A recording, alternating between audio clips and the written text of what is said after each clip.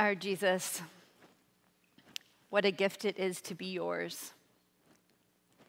And that we as a community of believers know that you are present right here with us, that we come into this place and this space, into the very presence of the living God. I pray especially right now in this moment that you would make us aware of you right here with us. I'm very aware that I don't know what our brothers and sisters have carried into this space, or as they're watching in their living room or their bedroom or their office, what they're holding right now, but you do. So we pray, God of all comfort and God of all compassion and strength and hope and healing, that you would come alongside us right where we are today. We thank you, Jesus, in your name. Amen. In this series that we're in the book of Philippians, and this letter Paul writes from his heart, those most beautiful letters that you read. Some of us are words of affirmation folks. Some of us like service, don't tell me, just show me. Some of us, we respond in all these ways.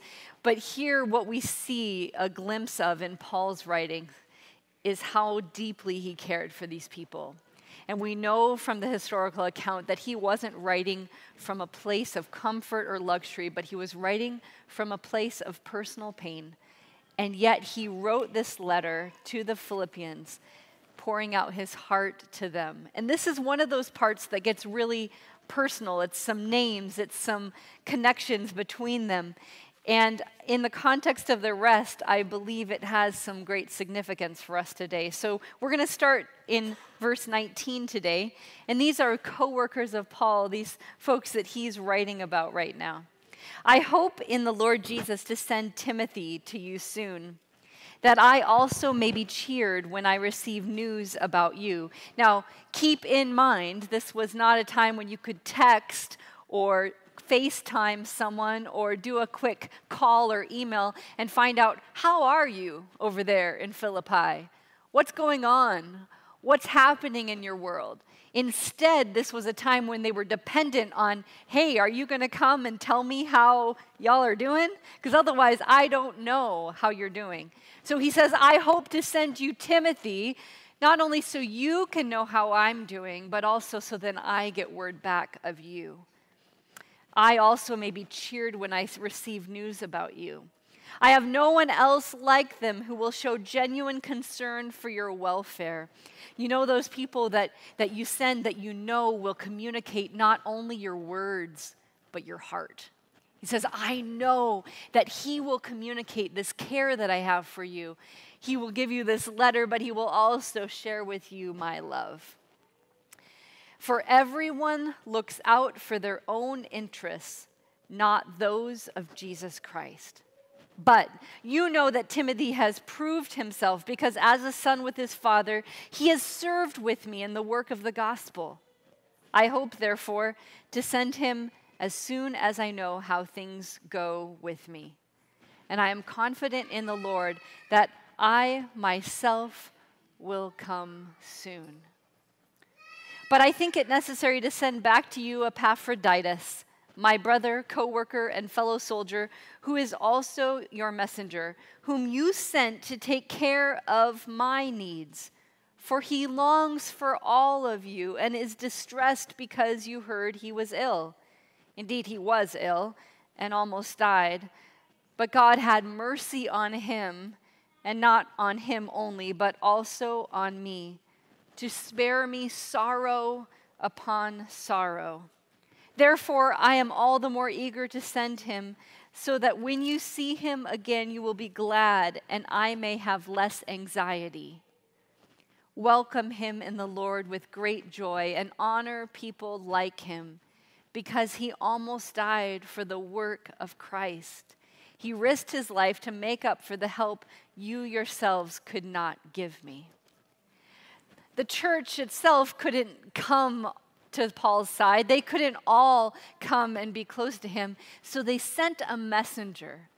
Now, more than just sending an email or a text, they sent someone who would take resources, but also heart and care for Paul. And so there's this, he went on this message of love and care for Paul, and yet when he got there, he himself faced illness and almost lost his life because of it. So there's this interchange, this back and forth of care and compassion between Paul and the church that he established as they show this care for each other and also what he calls the interests of Christ. This overarching theme that I think harkens back to the beginning of chapter 2, that Christ himself emptied himself.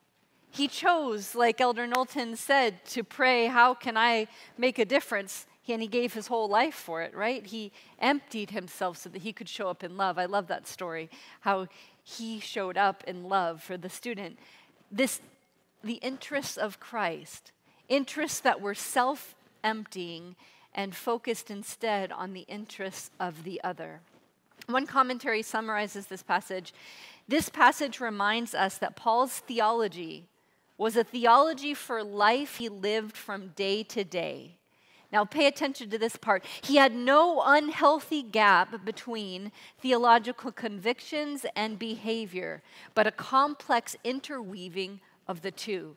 This is visible not only in the way Timothy and Epaphroditus exemplify what it means to put the interests of Christ and therefore other people ahead of their own concerns, but also in the way Paul himself puts the interests of Epaphroditus first, making his plans contingent on the Lord's guidance, and despite the letter's emphasis on joy, legitimizes sorrow over human pain. You see, he's modeling that this following after Jesus isn't something that is separated from how we treat other people. This following after Jesus isn't something that I believe, but rather that I live. It's integrated. And so Paul says, my heart is for you, and so therefore, even though this Timothy is a comfort to me, I send him to you because I care about you. And even though you sent Epaphroditus to me, Epaphroditus wants to return to you because he cares that you heard he was ill and he knows that it's hurting your heart. So they're modeling for us in how Paul sends Timothy, and Timothy goes and shows concern for them, and Epaphroditus came and showed concern for Paul, and Paul sends him back unselfishly, this circle of love in which somehow in laying down your life, you actually raise it up again. That somehow in losing your life, you actually find it in a deeper sense. That somehow in pouring out yourself for others, you find yourself refreshed. And so Paul models this interest of Christ, this self-emptying for the sake of someone else. My grandma recalls this story. My grandma's grew up on a farm, so did my mom, but there's these generations of farmers in Minnesota, and my mother's grandfather came over when he was 13 years old from Denmark and started apprenticing on a farm and then ended up having a farm. And anyway, on both sides, just farmers in Minnesota. My mom left the farm and went to Seattle, so don't ask me any part about how to do any of that because I wasn't there. However, those are the roots, right?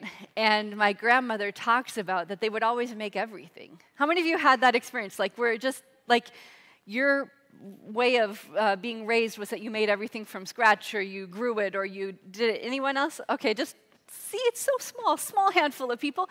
But anyway, she talks about that they would grind the wheat and they would make the bread, and that she would just be in the kitchen all the time, but they would do all of these things.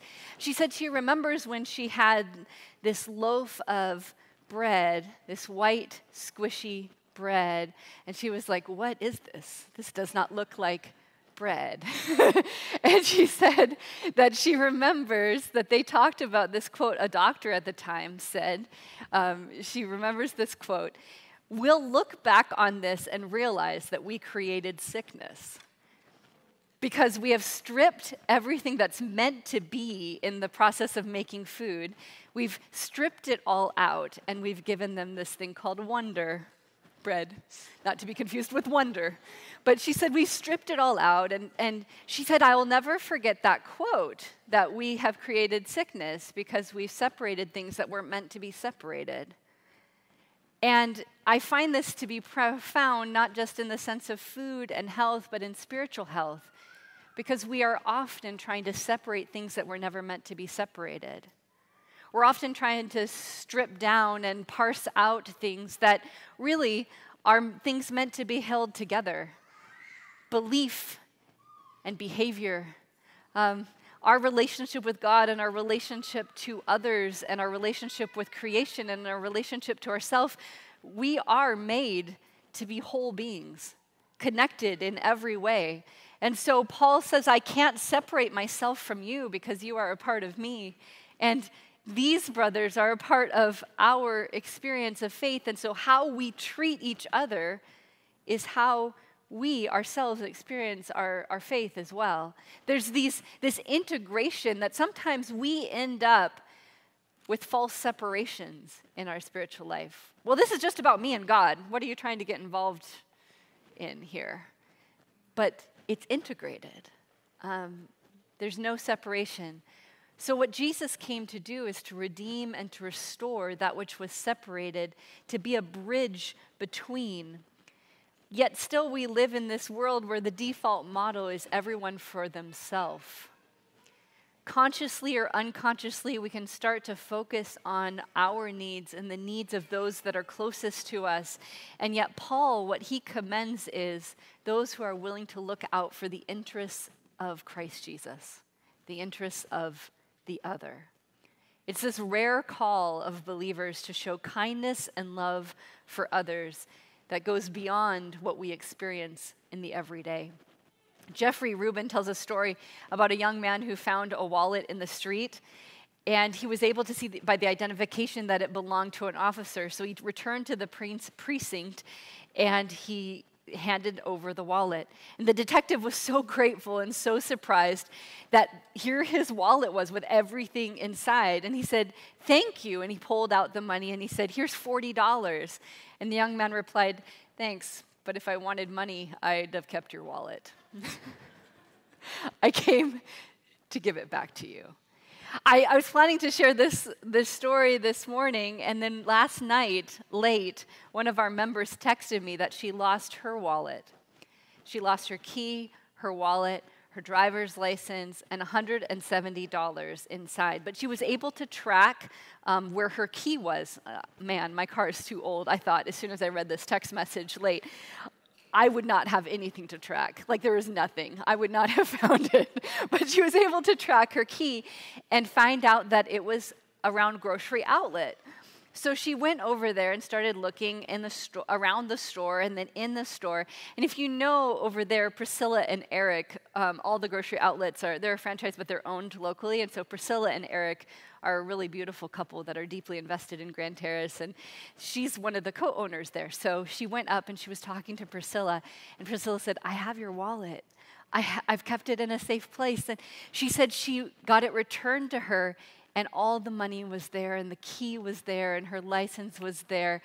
And it was just this, again, last night, this is at 10:30 last night, I get this text that this is the exact same experience where she says, "Here, have some money." And she's like, no, this is for kindness. Like, this is because I wanted you to have this, right? I wanted to show interest and care for you above anything else. We remember Jesus' words when he said to us, "We are the light of the world."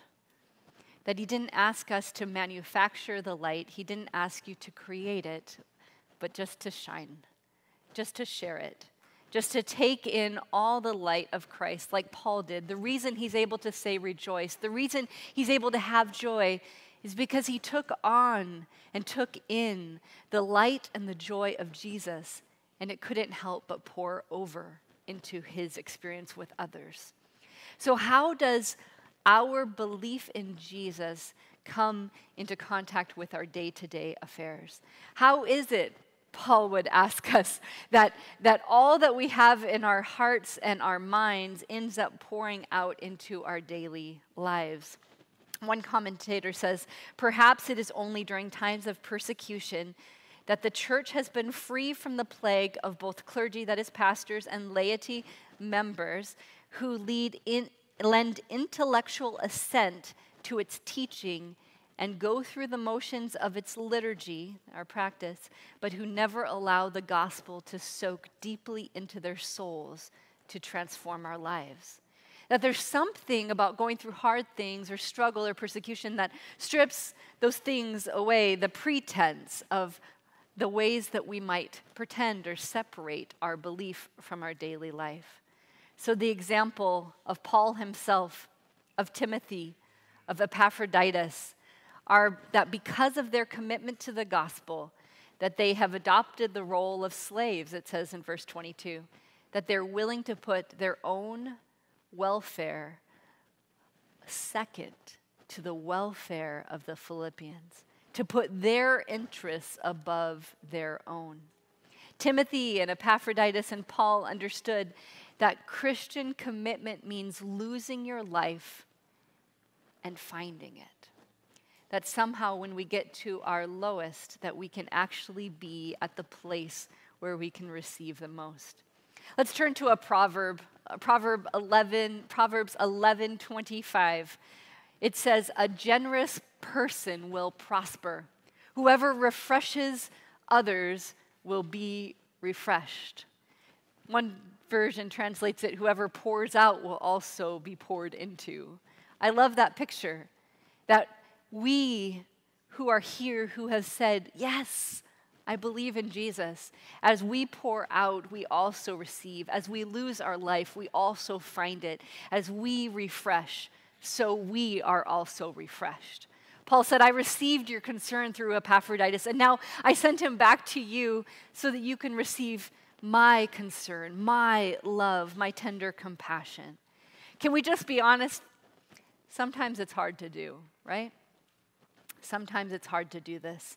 Sometimes it's hard to think of others above ourselves. We have all sorts of reasons. But this week, Paul Chung had his birthday this week, and I want to share with you one of his stories of putting his own interests second to the interests of someone else. And he lived out this principle and ended up, like Proverbs 11:25 says, being himself refreshed in that process.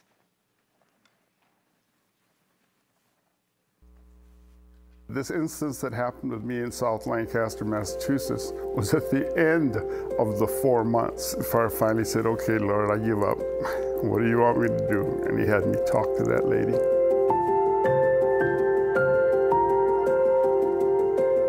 God has a plan specifically for you. Now, when I was a kid growing up on the island of Oahu in Kaneohe Church, I'd think of all the dreams that I wanted to become when I finally leave the island.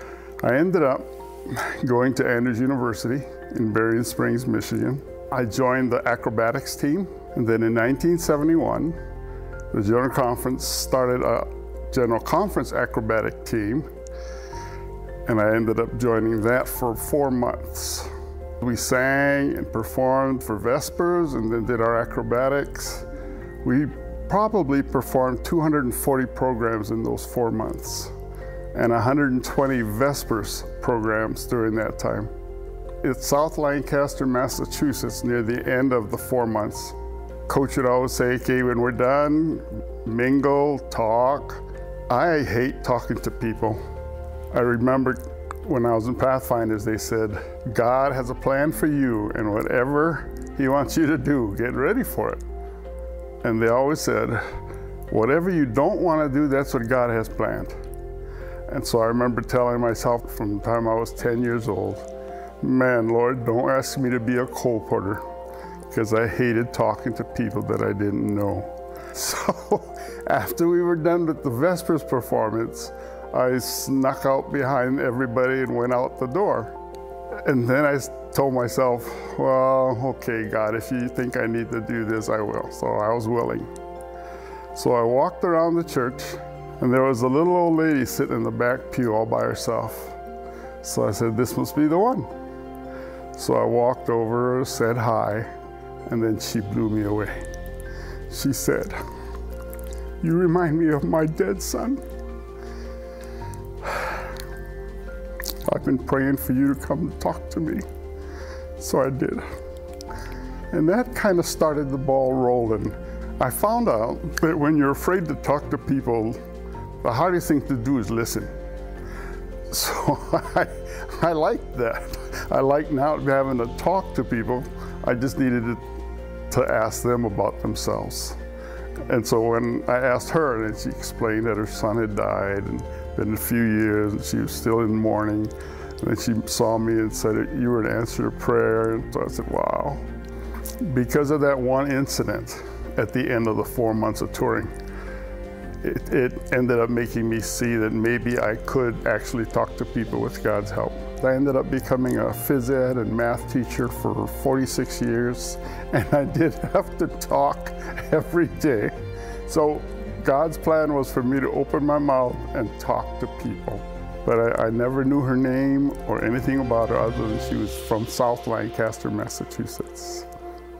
If I saw her today, I would tell her that that one instance changed my life and helped me for the next 46 years teaching kids. My name is Paul Chong, and this is my story.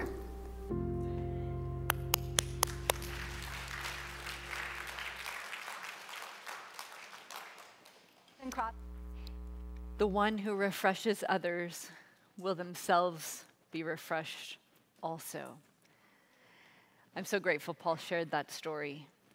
I invite you to look at Matthew 26:39.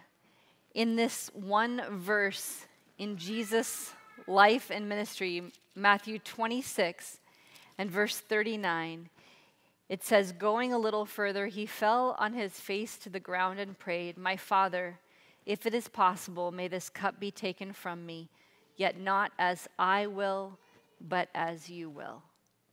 I believe that's the most powerful prayer that you and I can pray. The most powerful prayer. Not my will, but your will. About any and every circumstance that we are facing here collectively, about any of the ways that God is trying to bring together your belief and your life, pray not my will, but your will, because every part of Paul's experience, the reason this is all connected in these verses with the beginning of the chapter, Philippians chapter 2, that Christ Jesus, that example of how he emptied himself for our sake, becomes the model, the example of what it looks like to live the Christ life, the following after Jesus. That prayer, Ellen White says in Desire of Ages, that Christ prayed for his enemies, "Father, forgive them, they don't know what they are doing. Embrace the world." It took every sinner that lived and should live from the beginning of the world to the end of time.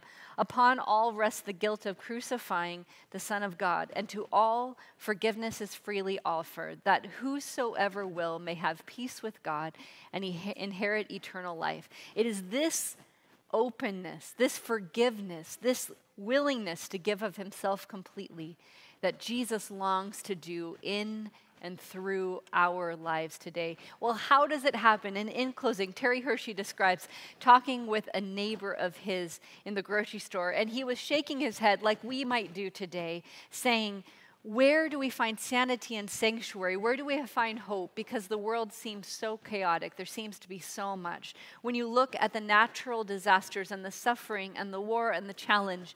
And Phil told him this: it helps to distinguish between big world and small world. The light bulb comes on when we do this. Big world is the news in your face, all the anger, what we can't control, the pain, all of these things. How can we make a difference in big world? It's hard to know. But in small world, the place where we stand today, the neighbors that you talk to, the coworkers, the friends, the people around you, that small world, the places where we can give a hug, where we can extend forgiveness, where we can love, where we can pick someone up after they fall down, where we can repent of what we have done wrong, where we can cry with each other and embrace, where we can reconcile and heal, where we can share what we have with someone else. There's that old camp song that says it only takes a spark to get a fire going. And that spark is in you. That spark is in me. And so we can show that care and the interests of Christ in how we interact. So I commend to you the example of Jesus Christ, who prayed, "Not my will, but yours," who said, "I will empty myself for their sake." We belong to Christ, and so therefore our most authentic identity is as those who are believers, showing kindness and offering grace and living in love, just like Timothy, Paul, and the lesser-known Epaphroditus showed us.